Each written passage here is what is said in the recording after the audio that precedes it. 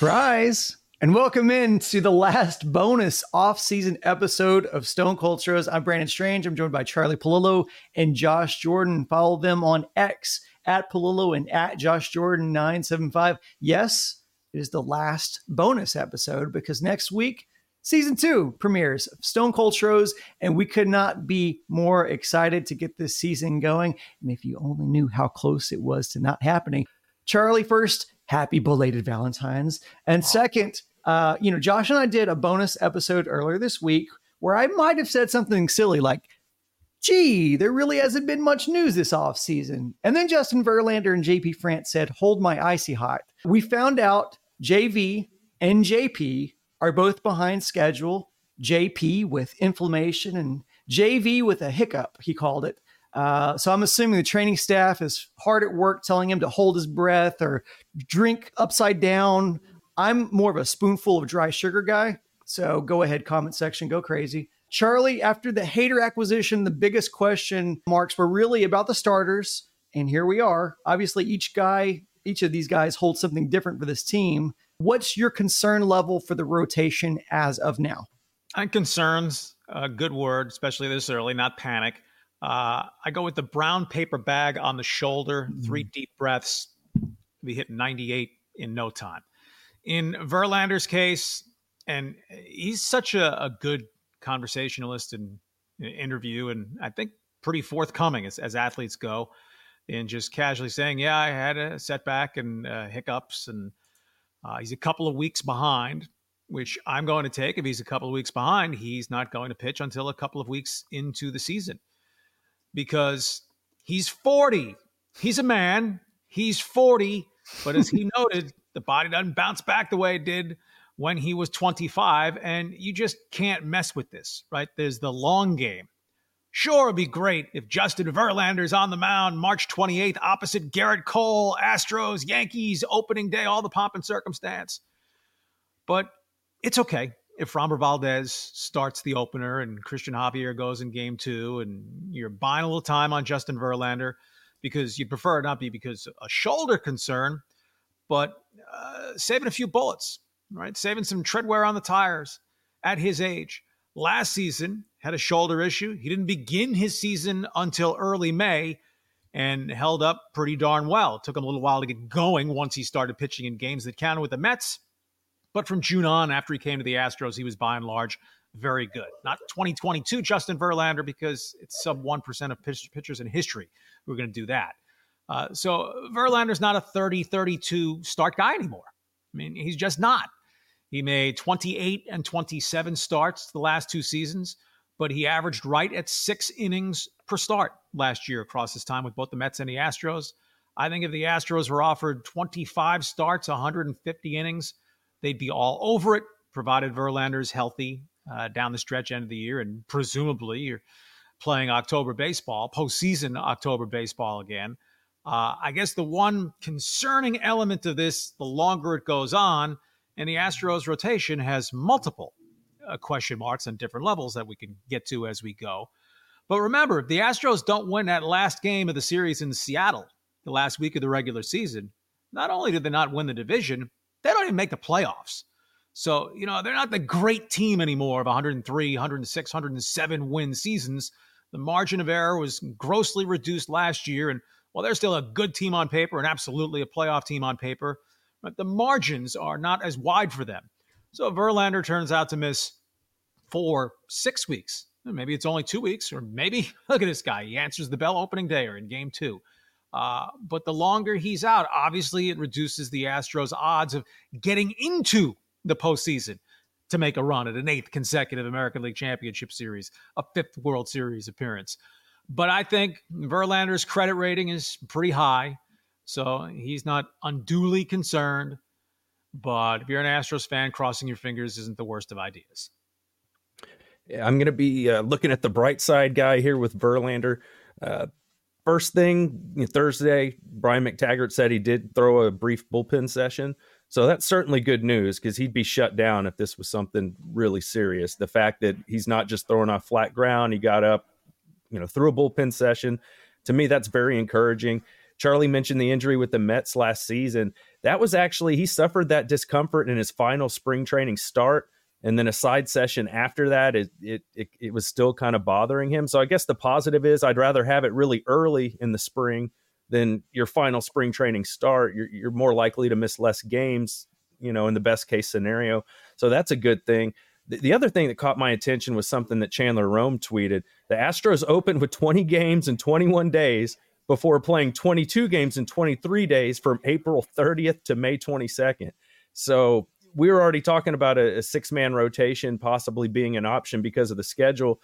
That's where this gets a little dicey, right? If Verlander's not ready to go, if JP France is still dealing with some issues, they're really going to have to get their depth guys to step up, through the early part of the season. So that's something to monitor. Hopefully they're ready to go, but we might have to see Ronel Blanco or, somebody like that. Who knows? We'll see how it progresses this spring, but something to keep an eye on for sure. Yeah, the idea of a six-man rotation, killer bees, Blanco and Bielak, not thought or intended or hoped to be part of it. Well, Verlander and France are both a little slow getting started. That's 1/3 of your six. To throw another positive in, and, any little morsel this early before even the spring training games, it was just from a couple quick frames of video and one still shot picture that I saw. Framber Valdez looks trimmed down to me. Now, it could have been camera angle or lighting, or maybe there's less to La Grasa than there was last season. And I don't know if there was any cause effect to it. We know that Framber can be a little delicate between the ears at times. But he faded badly in the second half of the season and was horrible in 2 of his 3 postseason starts and not good in a third one. Well, if conditioning was a factor, right, for a guy who'd made a bunch of starts and thrown a bunch of innings over a couple of years, if he's lighter, general rule, I'll bet on the athlete who's in better shape than the guy who is not. And I'd say the same for Christian Javier, who I thought might have been a little over optimal weight. Again, maybe no causation or linkage, but I wouldn't bet against it. But Framber in particular, I said, whoa, it looks like he's 10, 15 pounds down from what I was accustomed to seeing out of him last year. Well, we had conversations about that on this show last season, not to mention the pitch clock. And so we saw both Framber and Javier, as you said, kind of regress a little bit. Maybe there were questions about conditioning. So if Framber is indeed slimmer and trimmer, I think that does bode well for him, because you're quite frankly going to need both of those guys to beat your horses, especially if there's any questions about where, Justin Verlander and when he can start pitching and how effective he'll be and how many innings you can put on him. I think it's interesting that he does have that 140 innings benchmark that he has to hit for that third year to vest. Just by comparison, he had over 140 strikeouts last season. So if he's healthy, he should easily hit 140 innings, but we'll see. Spencer Arrighetti was also at camp. This was his first big league camp to get invited to. He talked about how it's just a thrill for him being a Houston guy, being an Astros fan, and now playing in Sugar Land, being close to home.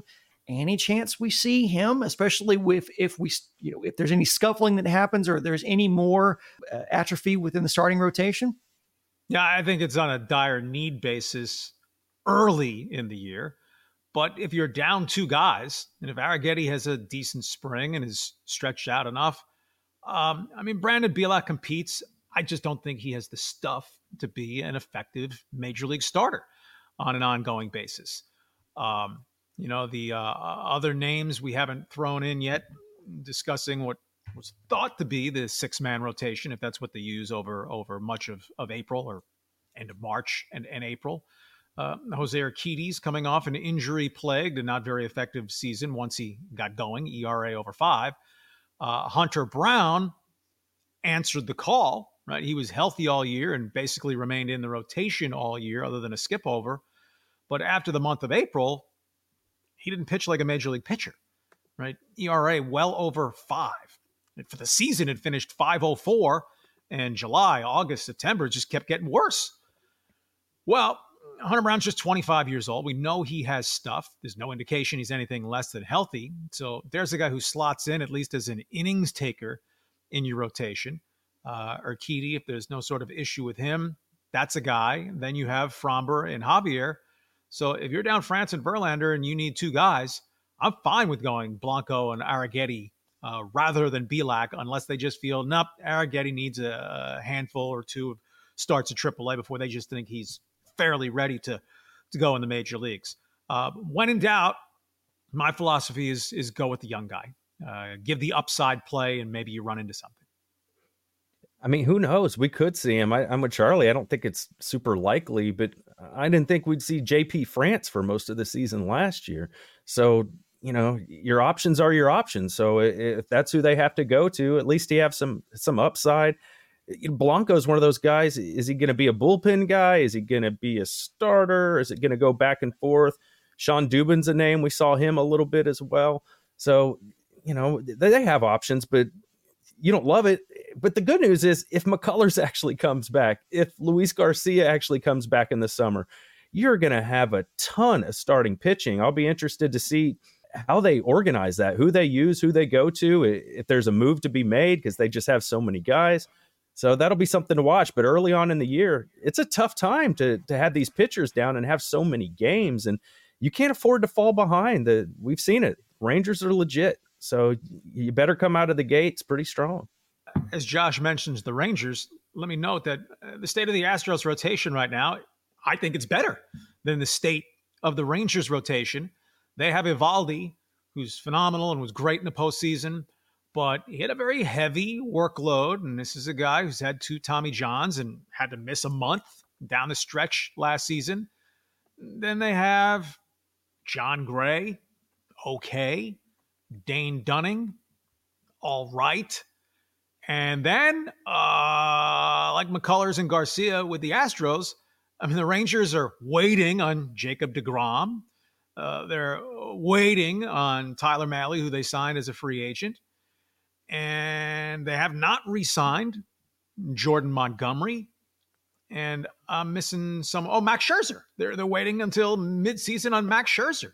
I mean, the Rangers are doing a little bubblegum and bailing wire to their rotation going into the season as well. The Mariners, on paper, have the best rotation. It looks like going into 2024 within the American League West. Their lineup, those another question. So, it's like no one should be reaching for the ripcord or saying, Jim Crane, go sign Blake Snell and Jordan Montgomery. We need starting pitching desperately. No, not desperately, but the Astros are more in the cluster of teams with pretty good pitching staffs as opposed to one that, that's one of the 2-3 best in baseball, no doubt about it. And quickly, a report came out this week that it doesn't look like the Rangers are likely to sign Jordan Montgomery. That's good news if you're an Astros fan. Just quickly on this, I've seen some people on Twitter name drop Trevor Bauer, and he's been telling whoever will listen. And this last week, it was Theo Vaughn on his podcast. He's ready to be back in the MLB. Honestly, I would be very surprised to see him back. And I will tell you, I don't even want to waste a question on this because I know what the answer is, I think, collectively here. But personally, I don't think there is a world in the multiverse in which the Astros or Jim Crane specifically are desperate enough to entertain that idea, much less pulling the trigger on that. So let's talk about the Astros closer, because we had a discussion before the season or before the preseason about how, hey, you don't pay a reliever $95 million to be the setup guy. We got confirmation from Joe Espada and Josh Hader that Josh Hader will be the closer for the Astros this year. And Charlie, in the first part, you talked about how JV was a great conversationalist. Can I submit new skipper Joe Espada also falls in that category with a refreshing level of candor, especially compared to the last skipper, who I think would have been more secretive about this news and acted like this was some sort of CIA secret about who was going to be the closer and when they were going to use them. We got confirmation. What did you think about that announcement? And also just what are your general thoughts on the transparency of Joe Espada as the Astros' new manager? I think Espada's been tremendously impressive. I mean, look, they haven't faced live ammunition and all that yet and haven't gone through any challenging times or had any internal matters that can test a manager a little bit. But I just think Espada brings a new energy to it, a forthrightness to it. At their pre-spring training media luncheon, the directness with which he said, we need to be a better base running team. And that goes from the top of our roster on through. And pitchers need to do a better job of holding base runners, give our catchers a better chance in dealing with the running game. I mean, clear areas of deficiency for the Astros that I have to say there was no emphasis on improving, given their results. As to Hader, you hit it. I mean, except for Edwin Diaz, you don't pay $95 million for a closer, much less for a setup man. Well, Hader coming, him being the primary closer, fait accompli. I mean, Ryan Presley's a made Astro for life and he's never blown a save in the postseason. But the reality is Hader was better than Ryan Presley last year. Given their ages, you'd expect Hader to be better than Presley this year. Hader won't get all the save opportunities. You know, I don't think he's suddenly going to become a big 5-out closer, even though he has the 5-year contract. But Presley, if you want to call it, well, he'll get the save scraps. So be it. Presley's $14 million option for 2025 vests. So I think we covered here previously after the Hader signing. It vests based upon appearances, not saves. So if you're Presley, on the one hand, I'm sure it's a little bit of an ego blow. Hey, I've done a pretty damn good job here. But it's not like they just brought in somebody to replace him. I mean, Hader was a 1.23, 1.28 earned run average in the peripherals and all that. And it's not jeopardizing Presley's money. All 7 of the last 7 full-length seasons, Presley's made at least 50 appearances. He made 65 last year, so that a bulk of them will come in the 8th inning now as opposed to the 9th inning. He'll get his work. There are plenty of games, frankly, where you can say the 8th inning is the real save situation. If the spot is going to adhere to Presley's my 8th inning guy, Hader's my 9th inning guy, and you're in a 3-2 game and the 2, 3, 4 hitters are coming up in the 8th inning, but Presley's coming in then. So it's not like he's going to become their middleman or mop-up guy. And then there's the component. While Hader's making $19 million this season and Press is making $14 million this year, I mean, would anyone say it's less than a 1-3 shot Brian Abreu doesn't outpitch both of them?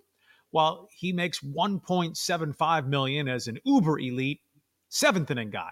And of course, these roles can change during the season. I noted in my sportsmap.com column this week that odds are pretty good that Hader works out for the Astros better than the last left-handed flame-throwing closer they added. The Wild Thing, Mitch Williams, who right after giving up that World Series ending home run to Joe Carter in '93, Phillies had to get rid of him. Astros traded for him, and Williams couldn't have been worse. Astros released him May 31st of that season with his ERA way over 7. I mean, Hader, there's no questions about between his ears or the health of his arm. The Astros re-strengthened a strength with Neris gone, Maton gone, even including Stanek gone. Hader won't make up all those innings, but the innings that he makes up, he certainly should be better than all 3 of those guys. For sure. I like the way Hader handled it because he was asked a lot about what his role would be. And he just kind of deflected. Hey, I talked to Ryan Presley. We just want to win baseball games. Whatever they decide is fine with us. The workload stuff with Hader was kind of the big piece of news a couple weeks ago about how he said he only wanted to work out of the closer's role in the 9th inning with his former team.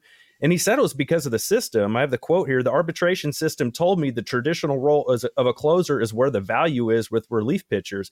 I was told to my face, what you're doing is not worth it.